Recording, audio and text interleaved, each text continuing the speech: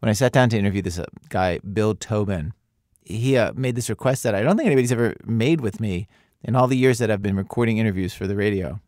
You can cut out the dead air time, right?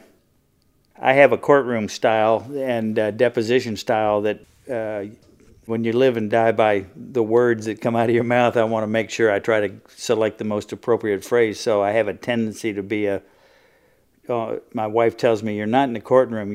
Your speech is too deliberate and too slow. So, but anyway, you can edit out. Yeah, we'll edit out the pauses. Yeah, we'll make your wife will love you when we are done with this. She'll be like, yeah, all right. All right. Bill's a former FBI agent, and back in the early 1970s, he was investigating organized crime and police corruption in Chicago for the FBI. A cop told them how it worked at the time. This cop said that when he was a rookie, just coming on the force, he was taken by his TO around the city, and TO being a training officer, and he expressed surprise that they were hitting all of the bowling alleys in their district and other businesses that had liquor licenses, and he was kind of confused with all the crime in the city why they were stopping at bowling alleys. But he said after they hit a number of them, he was handed a white envelope by his training officer, and he said, here's yours. And he said he opened it up, and there was a wad of money inside, and he said a light went off and kind of said, well, thanks, but no thanks. I don't want to participate in this. This is not my bag, but you don't have to worry about me. I'm not going to blow the whistle or dime anybody. So he said when the next duty roster came out, he found himself on vertical patrol in a place called Cabrini Green, which at the time was a high-rise housing project that was so pervasive with crimes that, for example, I remember one incident, several officers were on an elevator, and residents had stopped the elevator between floors, poured gasoline down the chute, and ignited the gasoline.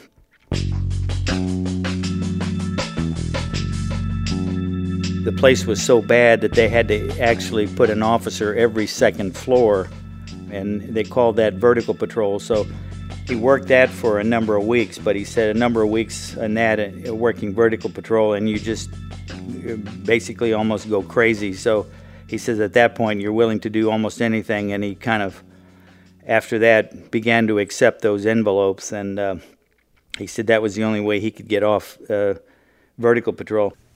You have any sympathy for this guy's dilemma with the choice he made?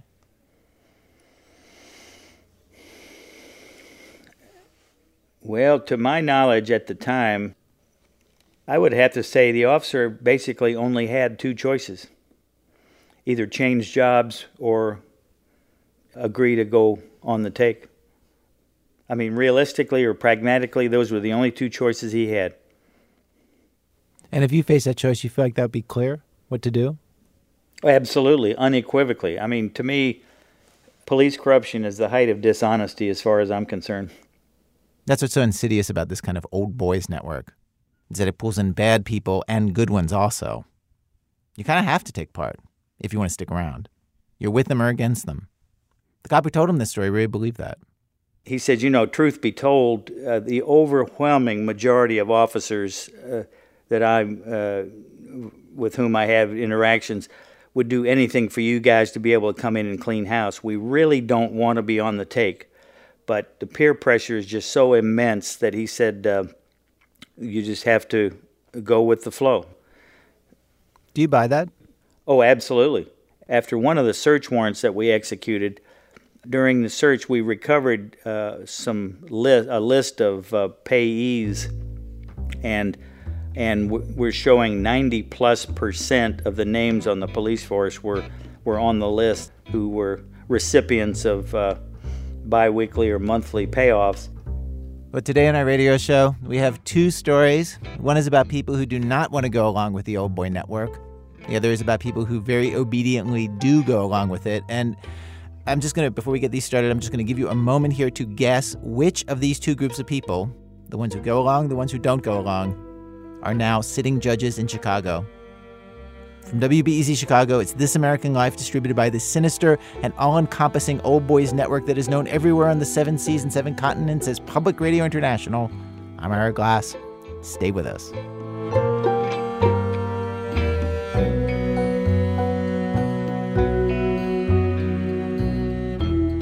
Act 1, Messing with the Bull.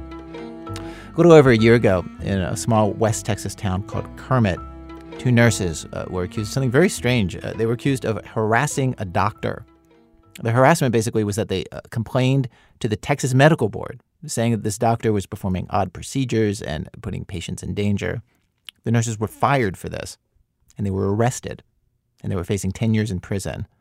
The story made the national news. You may have heard of it. It seemed like a classic case of retribution against whistleblowers. And when reporter Saul Elbine looked into this, he realized that it was actually a group of powerful men in this small town who went to extreme and even ridiculous lengths to try to bring down these nurses. In particular, one nurse, Ann Mitchell. Here's the story.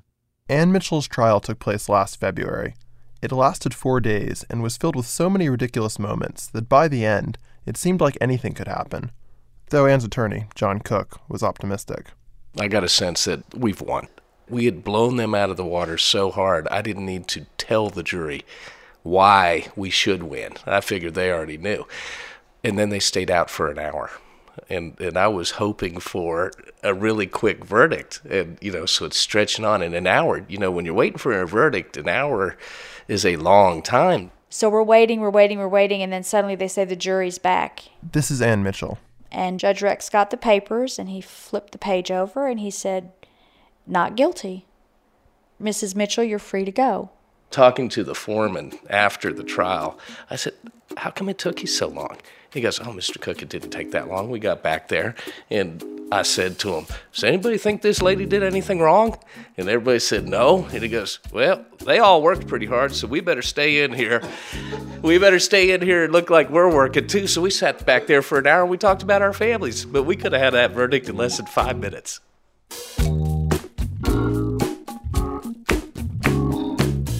The absurd and disturbing events that led to this 5-minute, hour-long verdict began in 2008 when Dr. Rolando Arrafolis took a job at the one hospital in Kermit, Winkler County Memorial. It's tiny, just 19 beds, plus a rural health clinic for non-emergency outpatient care. And they couldn't hold on to doctors. It's hard to find anyone who wants to move there. Kermit's a tiny, dusty oil town out in the West Texas plains about 20 miles from the New Mexico border. It's the kind of town where tumbleweed really does roll down the main drag in the afternoons. One of the nearest towns is called No Trees. But Arrafolis seemed happy to settle in Kermit. And when he first came to Winkler Memorial, former nurses and the current board president say everyone was charmed by him.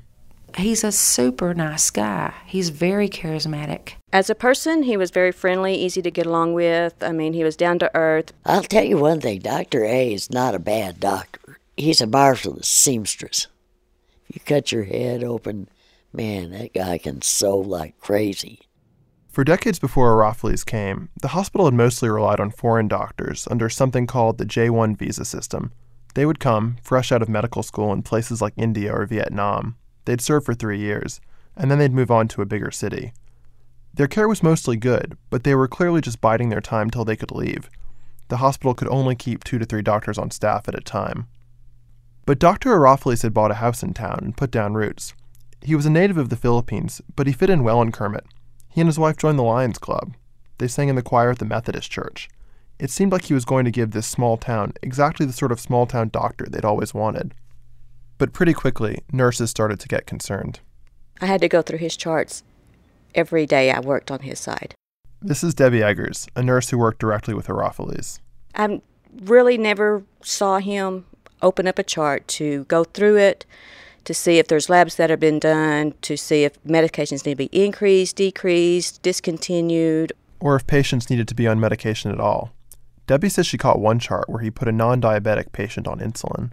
It was on a day that I was working on his side, and he had signed something that, I believe it was a pharmacy, okaying some kind of form of diabetic medication. We had no documentation, no labs or anything in our chart justifying that this patient was even diabetic. When I brought it to his attention, he told me, he said, "I like it when you work on my side." He said, "You're my eyes. I never look at anything. I just sign my name." Arophiles would diagnose patients without running labs, or if the nurses had run labs, he wouldn't look at those either. Maybe this is stating the obvious, but this is really unusual for a doctor. It's also potentially dangerous. But nurses say Arophiles had his own way of doing things, like, for example, how he diagnosed thyroid conditions. Debbie says he brought in this questionnaire. None of the medical professionals at the hospital had seen it before. It would be like tests to say, is your skin dry? Are you overweight? Is your hair dry? Do you get tired? Are you fatigued? Do you sleep a lot? Do you not sleep? And he would score it, and depending on your score, he would put you on thyroid medicine. I myself took the test. Because we had to make copies, so of course, I'm going to see what all the questions are. I take it myself, and yeah, I'd need medicine because I've got all the symptoms, but my lab it's normal.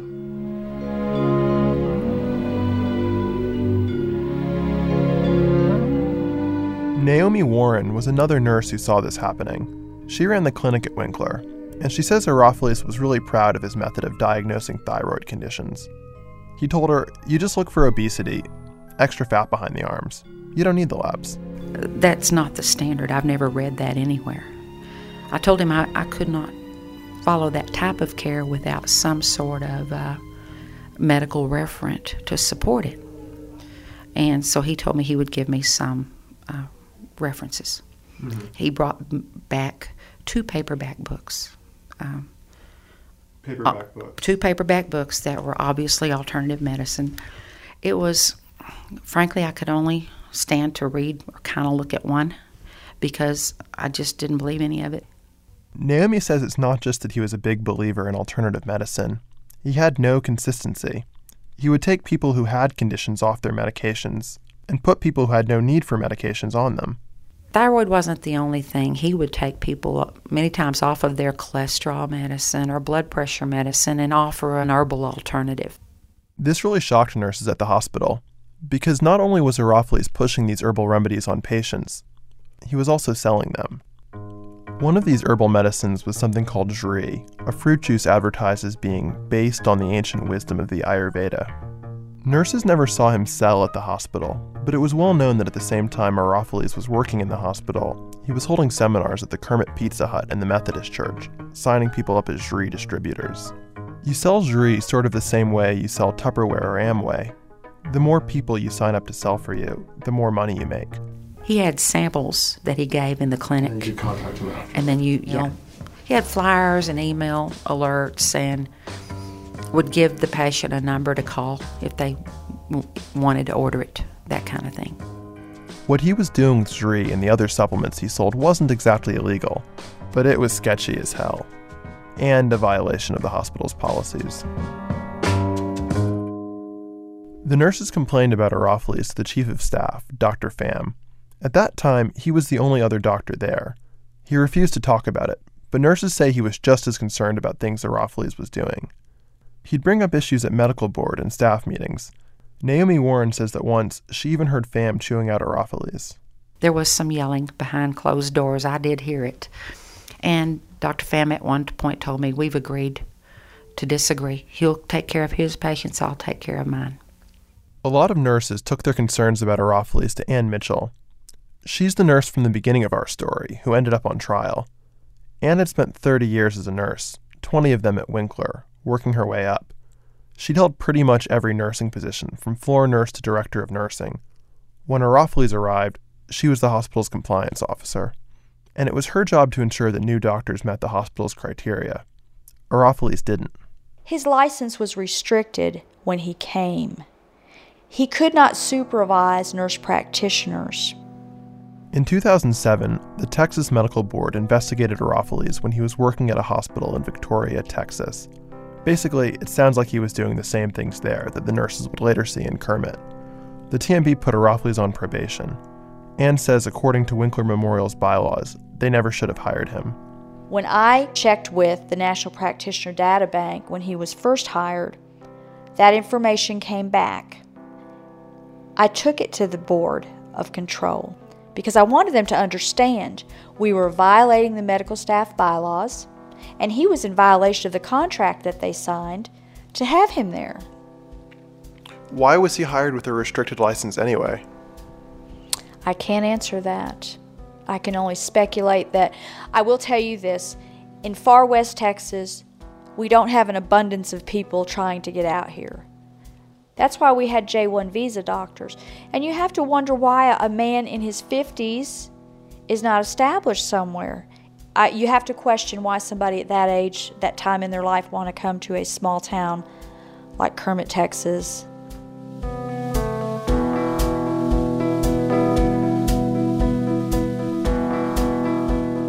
The person who hired Dr. Arophiles at Winkler Memorial was also a newcomer. Stan Wiley was the hospital's new administrator. He'd worked in hospital administration before, but when he was hired at Winkler, he was selling mobile homes. And he came in promising the hospital's board that he would bring in more money.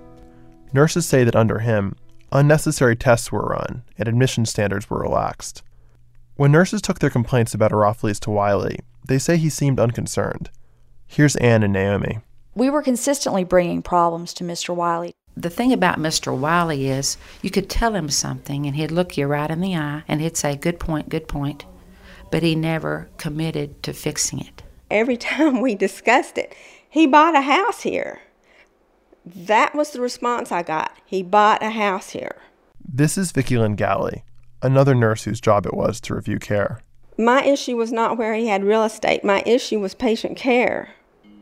And that really didn't seem to be, in my opinion, a high priority for them. So you would come with your patient care concerns and Wiley would say he bought a house? Yes, I had that response several times.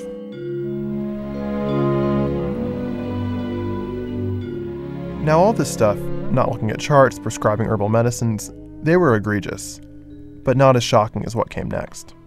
Ann and Vicki started getting reports that Arophiles was performing surgeries, and that was odd for two reasons.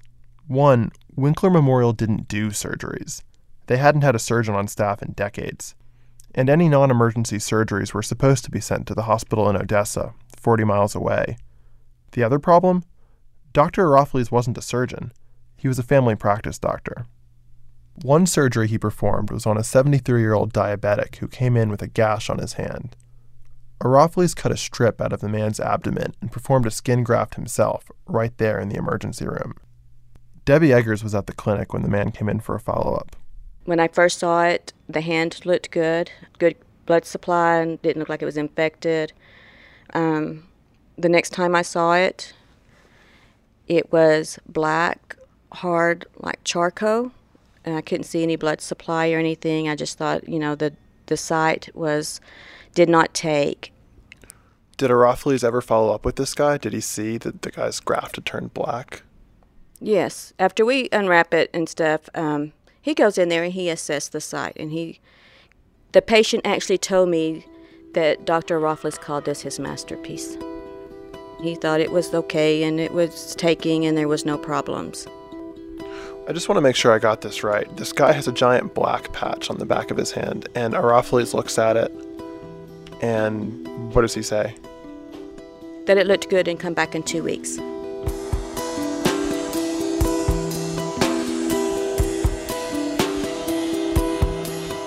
Debbie told Naomi Warren and the hospital's chief of staff what she'd seen. They referred the patient to a hand surgeon in Odessa. Another patient came in with a compound fracture on his thumb.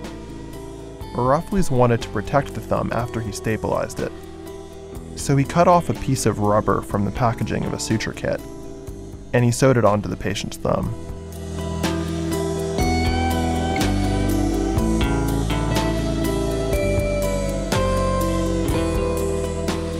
Now normally, it isn't nurses or even hospital administrators who are supposed to oversee doctors. It's other doctors. Since Winkler County only had 2 or 3 doctors at a time, their performance was reviewed by outside statewide medical boards. One of these boards was a peer review service for rural hospitals provided by Texas A&M University. Part of Vicki Galley's job was to send records to this peer review system. Sometimes they were files that were flagged for questionable care. Sometimes they were just random files. It was standard practice for rural hospitals across the state, and the way it had worked at Winkler for years. Until one day, when Stan Wiley, the hospital administrator, called Vicki into his office. I came in and sat down. I don't know if I was in his office over a minute. He was sitting there doing numbers as he usually is, and he would use a ruler because he had lost one eye. And he looked up at me and said, "Don't send out any more records. I'll let you know when you can resume." And that was it. He said, "That's it, you can go." What was your reaction? Well, I was very upset. I went, back to my office, talked to Ann about it when she came. And it just seemed to me to further show that they were trying to keep everything in-house. In my opinion, we were going to deliver substandard care and just cover it up. Ann, Vicki, and Naomi had become the main stopgap against what they saw as Arophiles' substandard care. All of them kept trying to bring up their concerns at medical staff meetings and board meetings, but they were ignored. Meetings scheduled to discuss Arophiles' care kept getting canceled. This is when some nurses at the hospital decided they'd had enough. In February 2009, Naomi Warren quit. At her final board meeting, Naomi tried to give a speech to explain why she was leaving. She said that it was a doctor's responsibility to submit his care to outside review, that if the board wanted a quality hospital, they must insist on quality patient care, that otherwise, Kermit's shiny new hospital would be a useless building. During my talk, the board chairman was walking around the room, adjusting lights, causing such a distraction that I thought I asked him once if I should start over.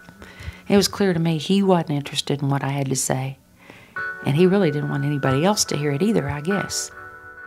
The chief of staff and at least 2 other nurses left the hospital around the same time.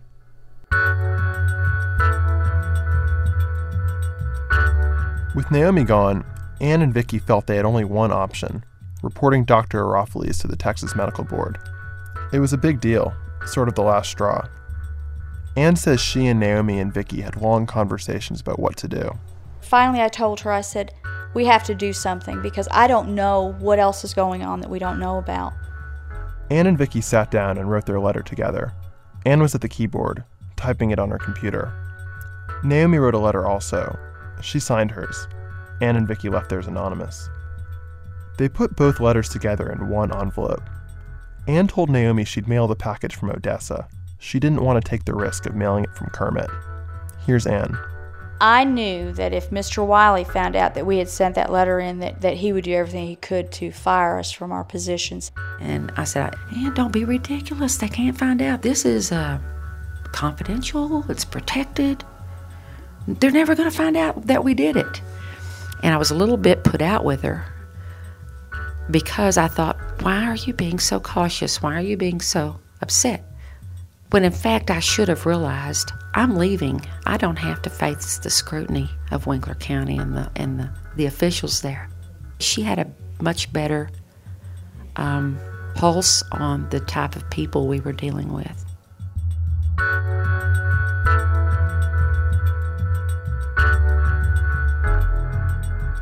Coming up, how a confidential letter ends up in the hands of exactly the people that it is supposed to be kept confidential from, and what kinds of things can happen as a result of that. Saul Elbine's story continues from Chicago Public Radio and Public Radio International when our program continues. This is American Life. I'm Ira Glass. If you're just tuning in, our show today is about old boys networks, and we're in the middle of Act 1, a story about some nurses who sent a letter off to the Texas Medical Board about what they saw as one doctor's questionable practices, and then they found themselves tangling with all kinds of powerful people in their town. When we left off, Ann Mitchell and 2 other nurses had just sent off their letters to the TMB. Here's reporter Saul Elbine. 6 weeks later, Ann Mitchell started to hear strange rumors that the Winkler County Sheriff, Robert Roberts, was doing an investigation. Word was that he was trying to find out who had complained about Dr. Arophiles. There was one person in the hospital that notified a friend of mine who called me and said, "Roberts is going to arrest somebody over this. Do you know who did it?" Well, of course, I'm not going to say anything. I said, "Are you kidding me?" "No, and he's looking to arrest somebody." I said, "I can't believe that." Then I had another person who works in the hospital. She called me and she said that if someone wasn't arrested for this, that Dr. Arophiles and Mr. Beckham were going to be very upset. Bill Beckham was the hospital's board president. I knew that I had the right to do that. I had the right to question poor care. I had the right to report anything that I thought was inappropriate. And I really felt like that we had nursing laws in place that protected me. And then I began to hear that no, he's going to arrest whoever sent that letter in for harassment. And I thought, okay, what do I do now? We need to find someone just in case this happens. And so I called John Cook. And when she called, I think the first thing she said is, "I'm not crazy." This is John Cook, Ann Mitchell's attorney during the trial. Both he and Ann say that the initial conversation was a little awkward. Our conversation consisted largely of, "Ann, tell me what you did wrong." And I would reiterate everything, and he would say, "Yes, but tell me what you did wrong." Quite honestly, I didn't believe what she was telling me. So I asked her if I could call her back, and I called a judge out in Kermit by the name of Bonnie Leck, who was the county court judge, and I said, "Hey, Bonnie, this lady called me," and immediately she said, "She's not crazy, John." And I said, "Really? Are they that stupid?" And her response was, "They're going to do something." I was sure in my mind that once Sheriff Roberts started investigating and looked at what a nurse could and could not do and what was appropriate, that he would realize there's nothing in this letter that was inappropriate. There was nothing in there that said he's a rotten guy, I don't like him. There was nothing personal at all. It was all about how he practiced medicine. Winkler County Sheriff Robert Roberts is a big man with a big voice. He's pretty much what comes to mind when you hear the words West Texas Sheriff. And if you're wondering, like Ann was, why the county sheriff would launch a criminal investigation into a formal complaint to a medical board, there's this to consider. Roberts was good friends with the Arofales. The sheriff and the doctor played golf together. Roberts and his wife sold the herbal supplement Cherie for the doctor, and Roberts says that Arofales had saved his life when he had a heart attack in 2008. So when the Texas Medical Board sent Arofales a letter telling him they'd received a complaint about him and he was under investigation, he went to Sheriff Roberts and said he was being harassed. Roberts turned around and started his own investigation. But Roberts was missing his main piece of evidence, the actual letter the nurses had sent to the TMB. All he had was the notice that the TMB sent to Arofales, saying they were looking into certain patient case numbers. So Roberts took these case numbers and interviewed the corresponding patients. Taking this step was illegal. It was a breach of patient confidentiality. Because of pending criminal cases, Dr. Arofales, Sheriff Roberts, Stan Wiley, and others are under a gag order and couldn't comment for this story. It's unclear how Roberts got the patient's contact information in the first place. In any event, none of the patients said they'd filed a complaint. So Roberts knew it must have come from inside Winkler Memorial. So next, he got a list of 21 people who would have had access to the patient records. Both Vicki Lynn and Ann were on there. What happened then was the sheriff came to the hospital and interviewed both of us, Vicki Lynn and I. And he had the bylaws in my face saying you can't do any outside reporting. You know, I told him a nurse can't be arrested for reporting their concerns to the Texas Medical Board. Obviously, he didn't believe me when I said that. And he kept asking me about policies and procedures and how my job worked and different things. And then he asked me, he said, "Now, Annie, I'm going to read this to you, and I don't want you to be scared." And I said, "Okay." And he Mirandized me. And I just looked at him. I said, "Okay." And he said, "Now, I'm going to ask you a question." And I said, "I'm not answering any of your questions, Robert. I'm working out here in a hostile environment. I'm going to call my attorney." And I left. At this point, Roberts still hadn't seen the letter he was investigating, so he had to get a copy. Roberts wrote a letter asking the TMB for the complaint against Arofales, and they sent it to him. By law, the board is required to turn over information. It's just that simple. This is Lee Hopper. She's a spokesperson for the Texas Medical Board. The sheriff contacted the medical board and asked us for information relating to the investigation of Dr. Arofales. And I I think there was a cover letter that said that the identity of the complainants has to be treated as confidential and it's protected by law and only used in connection with a criminal investigation of the doctor, and that it is not to be used for anything else. You guys sent the letter with the assumption that it was being used in an investigation of Araphalese. Right, because anything else would have been illegal. So Roberts has Ann and Vicky's letter.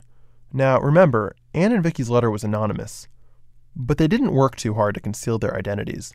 In explaining why the letter is anonymous, the last paragraph of the letter states that, quote, "Due to the economic climate, the fact that I am over 50, female, and have been employed by this facility since the 1980s, I am hesitant to place a signature on this information."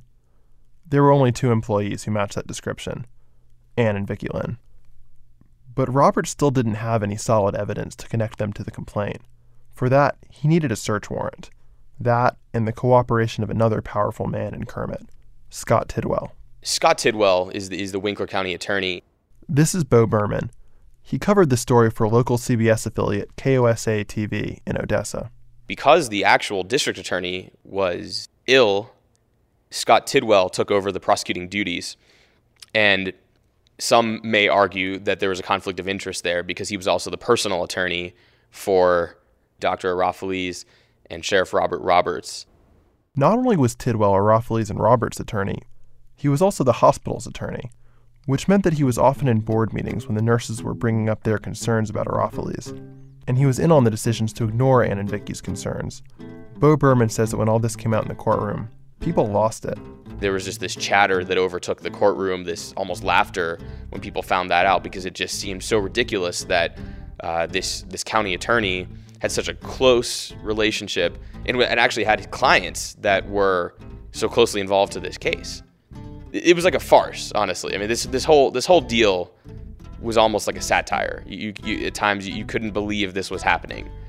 And so Scott Tidwell talks about how he golfs with the sheriff, how he's also the sheriff's personal attorney, but then denied that there was any sort of conflict of interest or that he was just prosecuting this case because he liked the sheriff or because he knew him or anything like that. And Scott Tidwell doesn't have the best name in Odessa. He was involved in a prior incident in Odessa, but you can research that on your own probably. I did research it. What Bo's referring to is something that takes this case to a whole new level of seediness. In 2004, Scott Tidwell had been charged in a scandal involving a massage parlor called The Healing Touch. The Healing Touch was the subject of a year-long prostitution investigation that resulted in 61 arrests. According to press accounts, Tidwell was a client, and he threw parties with prostitutes for some of his firm's clients. He was charged with prostitution and promoting prostitution. He pled guilty to the prostitution charge, and the other charges were dismissed. Tidwell left Odessa shortly after and moved to Kermit, where he ran for county attorney. Sheriff Roberts campaigned for him. In any case, with Tidwell's help, Sheriff Roberts got a warrant to seize Ann and Vicky's computers.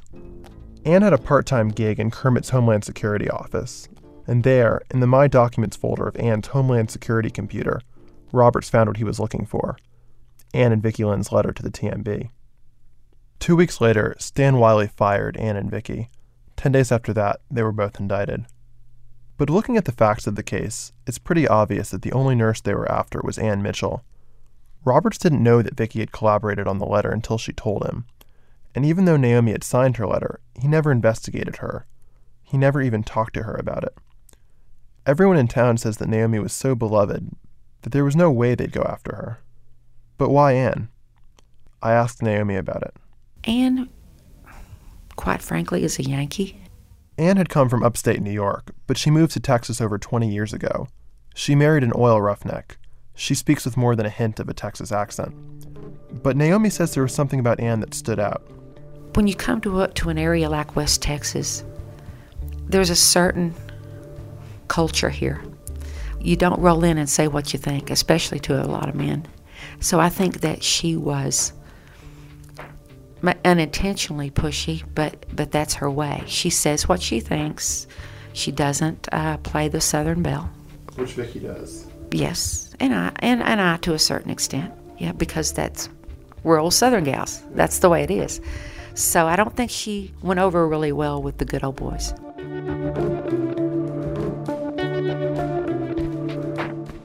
From the beginning, it was clear that Scott Tidwell's case against Ann and Vicki was weak.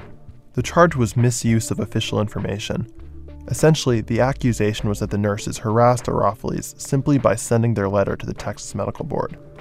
It was a felony charge. Ann and Vicki were facing a possible $10,000 fine and 10 years in prison.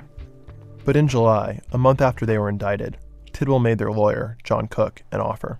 They wrote us a letter and told us that if they would not contest their firing, if they would release Winkler County and the hospital from any type of civil liability, that they would dismiss the criminal case. And what that really is saying is, if y'all would just go away, we'll leave you alone.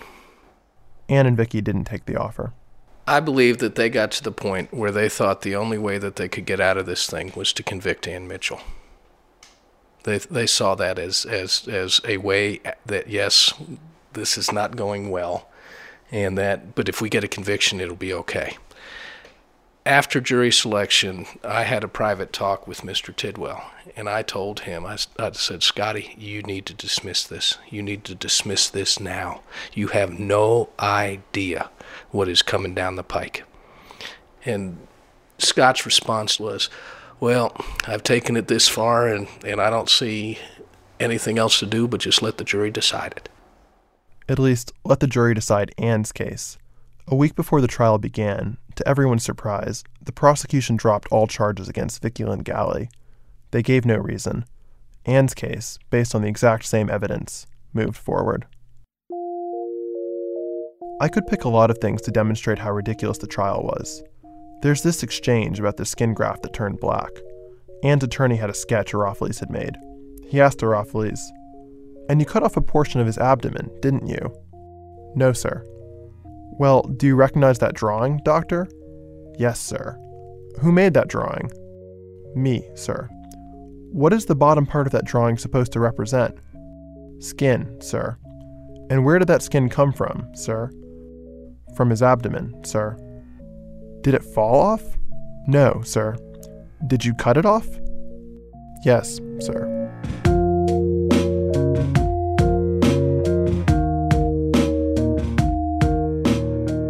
At several times throughout the trial, the judge had to warn spectators to curb their laughter. TV reporter Bo Berman says he couldn't really believe what he was hearing. In the early stages of this, my thought process was, wow, it appears as though these guys are going to get away with this. That was my personal feeling when I take off my reporter hat, even when I leave it on. But as it went on, I started to think, when it got to the trial, the more you started to think about it, you start to realize, how well did these conspirators, you might call them, really think this through? Because all of their evidence or all of their reasoning for doing everything they did is ultimately going to come out on the stand, and that's under oath, that's official, that's on the record, and there's a transcript of it. And in fact, Araphiles admits, on the stand, to the questionable medical practices that Ann and Vicki wrote to the TMB about.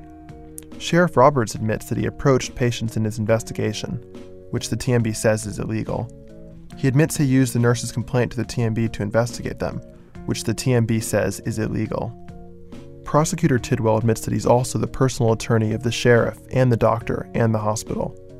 Again, TV reporter Bo Berman. There were times where I really wanted to just kind of say to my audience, can you even believe this is happening? Reading the transcript, it's shocking just how open the men who tried to take down Ann and Vicki are about what they did. It's as if they never truly expected the case to go to trial, like they expected Ann and Vicki to give in and go away. Ann, of course, won the case, after either 5 minutes or 1 hour of jury deliberation, depending on how you count it. Of course, I was relieved, naturally. I mean, who wouldn't be relieved after 10 months worrying about where you're going to be? And then it was like, okay, they still have this problem at the hospital. Namely, that Araphiles was still a doctor there. In fact, he was still working at Winkler Memorial until April 15th of this year, more than a year after Ann's trial. He's still licensed by the state of Texas. I didn't understand how this was possible, and when I called Winkler Memorial, they suggested I talk to the new board president, Stephanie Haley. I think the really obvious question here is, why wasn't Dr. A fired after he was under investigation by the medical board for all of this stuff and after the trial? Well, now, there's 10,000 stories on that. And I think a lot of it is we just had one big, huge suit, with the nurses. And I think that the county and the hospital really was afraid that maybe just he would do a frivolous lawsuit that Dr. A would against the hospital, and our image was terribly tarnished. And, I think they decided just to, I know we did the last few months, just grit your teeth and let his contract in. Weren't you guys worried that he was going to hurt someone in that time, that you were waiting and gritting your teeth? That's one of the reasons why we took him off the ER. He couldn't do procedures, and then finally we even tried to keep him out of the ER unless we had to have him, because lack of doctor. But when he was in there, he had to have another doctor if he gave a prescription. If he was going to perform anything, the other doctor had to approve of it. I know it's kind of complicated. It is a complicated thing, and something that we're glad we're over with.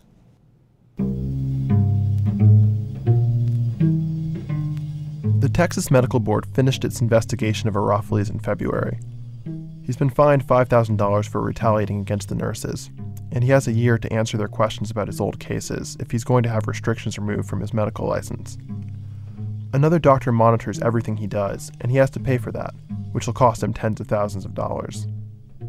As for Ann and Vicky, they say their nursing careers are over, that they'd have to start at the bottom again at a new hospital, leave their lives in West Texas, and they're not going to do that. They've become advocates for patients' rights, and they spend their time speaking to nursing associations in Texas and around the country. They filed a civil suit against Winkler County. It settled for $750,000. Ann and Vicky had to split that, and that's before attorney's fees and taxes. In December, a special prosecutor from the Texas Attorney General's office indicted Arofales for felony retaliation and, in a karmic twist, misuse of official information, the same charge leveled at Ann and Vicky. 3 weeks later, Sheriff Roberts, the county attorney, Scott Tidwell, and hospital administrator, Stan Wiley, were indicted too, for misuse of official information, retaliation, and official oppression. On June 6th, Sheriff Roberts will be the first to go to trial. Winkler Memorial still faces a lot of the same problems it did before. It's still a small hospital in a small town that not many people want to move to. The same is true in East Texas. Arofales just took a job there at a hospital in a town called Grand Saline. It's even smaller than Kermit. He's one of 3 doctors on staff there. Grand Saline, like Kermit, needs doctors.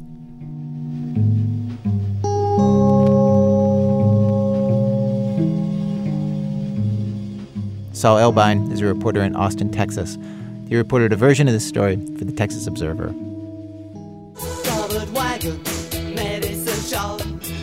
Take it to a place where the healing flows. Oh, don't be fooled by imitation. This is the stuff that cured a nation. Act 2, Donkey See, Donkey Do. Well, now we turn from people defying the Old Boys Network in their town to people bowing before it. The people in this case, lawyers who want to be judges in the city of Chicago. Chicago is going through some changes lately. They have a new mayor who's not named Richard Daley, which hasn't happened very often during the last 50 years. But some things haven't changed. And every 2 years, much of the Chicago political machine, that's the Democratic machine, the only one that actually counts in Chicago, meets in a hotel across the street from City Hall. It's the 50 ward committeemen, the 30 township committeemen. These are the sergeants who boss around the foot soldiers of the Democratic machine. These are party officials. And if you want to become a judge, you go before them and try to get your name put onto the official Democratic Party ticket on the ballot, which helps. Chicago is a city that elects its judges, and there are always so many judges up for election, dozens of names on the ballot, too many to know who they are. This is one area where lots of people will just vote for whoever the party recommends. So candidates come up before the Democratic Party machine in what used to be literally a smoke-filled room when indoor smoking was allowed in Chicago. This is largely a ceremonial pageant because they've already made up their mind and cut their deal who's going to get the blessing, but they go ahead with the show and let people get up and speak their piece. That's Abdin Palish, the political reporter who's probably the leading chronicler of this living remnant of the old Chicago machine. He's covered it since 1996, in recent years for the Chicago Sun-Times. He says it's not entirely a show. Often there are decisions to make. They have to choose among several politically connected candidates for a few slots. And the main quality that they're looking for? Loyalty. There's an old saying in both Daley administrations, old man Richard J. Daley and the son Richard M. Daley, what do you call 99% loyalty? Disloyalty. And so when Abdin wrote about the 2003 meeting to choose which judges were going to go into the Democratic ticket, he noted that nearly all of the 25 judge wannabes began their presentations with the same first sentence. I am a lifelong Democrat. Because that's what about. These aren't law school deans making this choice. These are Democratic ward committeemen. It is their job to turn out the votes for the Democrats on Election Day. One of the things that in this 2003 account that I thought was really charming is so they all stand up and say, "I'm a lifelong Democrat," and then there's a candidate named Anna Helen Demokopoulos. Yes. Can I ask you to read your account of what happens when she stands up? Anna Helen Demokopoulos tells committeemen she really means lifelong. Demokopoulos, when you translate that literally in ancient Greek, it means son of a Democrat. So I guess you can say, ladies and gentlemen, that I was born a Democrat, she says. It was a nice try. It didn't work. She didn't get slated, didn't have enough political clout. So what's expected of them, and what mistakes have you seen people in that setting? People who don't, a lot of lawyers who want to become a judge and who haven't done their homework, they don't know this is how the game is played, and they think this is just like going before a bar group. They'll come in and they'll talk for 10 minutes about their resume. Here, I worked at this law firm. I worked at that law firm. Maybe they'll actually pass out 25-page resumes, and the committee will kind of roll their eyes. I graduated, magna cum laude from my law school. I spent a summer abroad in Costa Rica, and the committeeman's eyes will glaze over because it actually counts against you spending time outside Chicago. The best thing you'll say is, I've never left Chicago. I went to grade school at St. Mary's, and I've never left, and I went to law school at DePaul. And I've been here, and every Monday night I go to my ward office for my alderman, and I give free legal advice to his constituents. That's what they want to hear. And so when they don't hear that, when a guy actually gives his credentials, what happens? They smile and say, "Thank you very much. Next." And you can pretty much spot the ones where it's been decided this person is going to get the slating for the judgeship, because they get up. They speak very briefly. They say, I've got good ratings from the bar groups. My alderman is Alderman Burke, and I, would welcome your support. Thank you very much. And maybe one or two committeemen will get up and speak on their behalf, and they'll say, "Thank you very much. Next."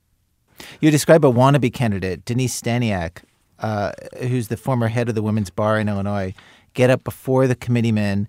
And usually if you're going to be successful, somebody's going to stand up and speak for you. Can I just ask you to read from your account of what happens to her? Sure. None of the committeemen stand to speak on her behalf, not even those she calls to by name. Some are still shaking their heads over her impertinence a few weeks ago at a slating session held for the 8th Judicial Subcircuit. That meeting was chaired by retiring 42nd Ward Committeeman George Dunn, who appeared to nod off during her talk until Staniak stopped mid-speech, grabbed the 90-year-old Dunn by the arm, shook him awake, and shouted, "Mr. Dunn, please don't leave me now." Now, you see a lawyer, when you're there in one of these meetings, you see a lawyer named James C. Murray stand up, and you write, quote, "Burke all but says that a seat on the bench has been saved for Murray for 40 years. Can I ask you to just tell the story of why? So Ed Burke, the alderman who runs the judicial slating session, just looking at his face is often a good gauge of who's going to be slated. And Burke, as Murray gets up there, Burke says if there was ever a book entitled Chicago Profiles in Courage, this man's father would go on the top of that list. James Murray, the elder, was an alderman under Richard J. Daley. And when Richard J. Daley needed someone to sponsor the open housing ordinance back in the 60s, he picked Murray, and Murray knew this was going to be his political death sentence. And was this ordinance, was it a pro-civil rights or an anti-civil rights ordinance? Oh, this was pro. This was an integration. This was a stopping realtors from being able to play games to keep people out of certain neighborhoods. And he was basically in a ward where the white population wouldn't want that. Yes. But he sponsored the ordinance anyway, and it passed, and he was voted out of office. And so 40 years later, Burke's line is, this seat's been reserved for Murray for 40 years. It's surprising, isn't that this happens, that committeemen are choosing judges based on connections and politics, but that everyone is so open about it. You know what I mean? Like, there's no code of silence, there's no secret language, there's no pretending that something else is happening. And when you bring up the arguments that some of the bar groups bring up about shouldn't we have merit selection, appointed judges, they say, well, look at the states that have that. It's the governors that appoint judges. Would Governor Blagojevich or Governor Ryan appoint better judges than the ones we're picking? I should say Blagojevich, of course, is currently on trial for selling a Senate seat. Ryan is serving 6.5 years on corruption charges. Yes. And there's the appointive systems. If it's law groups, are they going to pick corporate lawyers who live in the wealthy suburbs and can't sympathize with the rights of the common man? We want judges who will sit on the bench and when they see a working guy come in there, be able to identify them and be fair to them. So that's the committeemen arguing for keeping the current status quo system of the committeemen helping pick judges. Yeah, and the but voters making the ultimate choice. But it isn't that these guys are showing such loyalty to the working man. These guys are showing loyalty to the Democratic Party machinery, which is them. That's exactly right. But part of the problem is now there's national business groups that have targeted Illinois and Cook County in specific as a terrible place to try cases because they say the Democratic Party so dominates the choosing of judges here that verdicts are lopsided against businesses. And they've had some numbers to back that up. Over his years covering this, Abdin has seen it change. Various constituency groups, minorities, women, have demanded judgeships, and they have gotten slated by the Democratic Party. Abdin says that the committeemen point to the diversity on the Chicago bench as one of the advantages of slating judges this way. And since Abdin started writing about the meeting and committeemen started seeing how it came off in the newspaper, they have made some adjustments.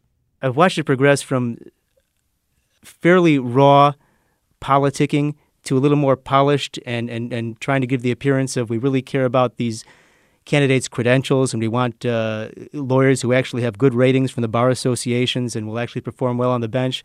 They are more conscious of how this looks in the public arena, and so they just know to be a little bit more discreet in talking about how loyal a party member, how many doorbells this person has rung, how many garbage cans they've delivered. Not that stops them, he says, from still doing things like Abdin saw them do in 2009, putting the well-connected Pamela Hill Veal onto the ticket for appellate judge, despite a bad bar association rating, and despite being scolded by the very appeals court she was trying to get onto. The one way that the Chicago Party judicial candidates lack diversity, he says, is that there is still nobody on it without clout. You can become a judge in Chicago without going through this process. You can simply put your name on the ballot and run against the official Democratic Party candidate. And people do win this way, especially women and people with Irish names. It's such a truism that Irish names win Chicago judicial elections that candidates will actually add a Fitzgerald to their name, which sadly works. James G. Smith lost a judicial election and then changed his name to James Fitzgerald Smith and won. And the political machine will use this fact to manipulate the ballot, which brings us to another rule to get on the Democratic slate in Chicago. If the party doesn't choose you for the ballot, of course, they don't want you running against them, with one exception. Here's some rules of the game.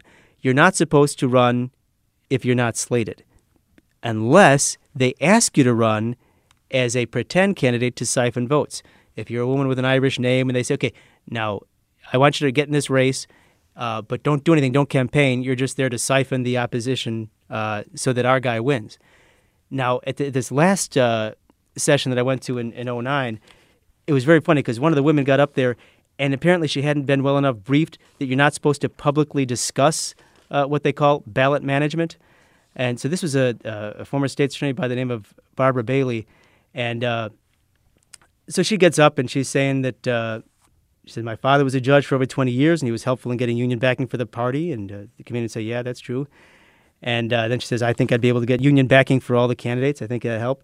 But then she kind of commits the faux pas of saying, I did run 5 years ago for judge. I did run in a race. I was told not to raise money and not to do any campaigning. I didn't. And you're not supposed to publicly talk about that, but she did. She didn't. So Miss Bailey did not get slated. So she did not get slated again because no, she did not get slated again. She was told, okay, be a little bit more discreet next time. You know, you think of an Old Boys Network as being sort of shadowy and sinister, but there's something like reading your accounts. There's something sort of goofy about this. You know what I mean? Like seeing it up close. Yes, goofy and quaint. You know, it's sort of a vestige that's still there. And here's, one thing, an important point to make is there are some very good judges in Cook County. If you are a good lawyer and you want to be a judge, you realize that this is the game you got to play, and you learn how to play it. And you can't do it without completely compromising your morals or ethics. And there are some judges who have done that and who have come through the system. The system actually miraculously does produce some good judges. But it's a lot of them will say privately how annoying they find it having to go through this process of having to kiss the rings of all the committeemen in order to get elected to the bench. Abdin Palish, political reporter for the Chicago Sun-Times. We called 12 judges and former judicial candidates for comment. 11 did not return our calls. One told us he was very grateful to his committeemen. If not for the committeemen, he said, he never would have been able to become a judge. Now here's all them good old boys. This'll be a sad old world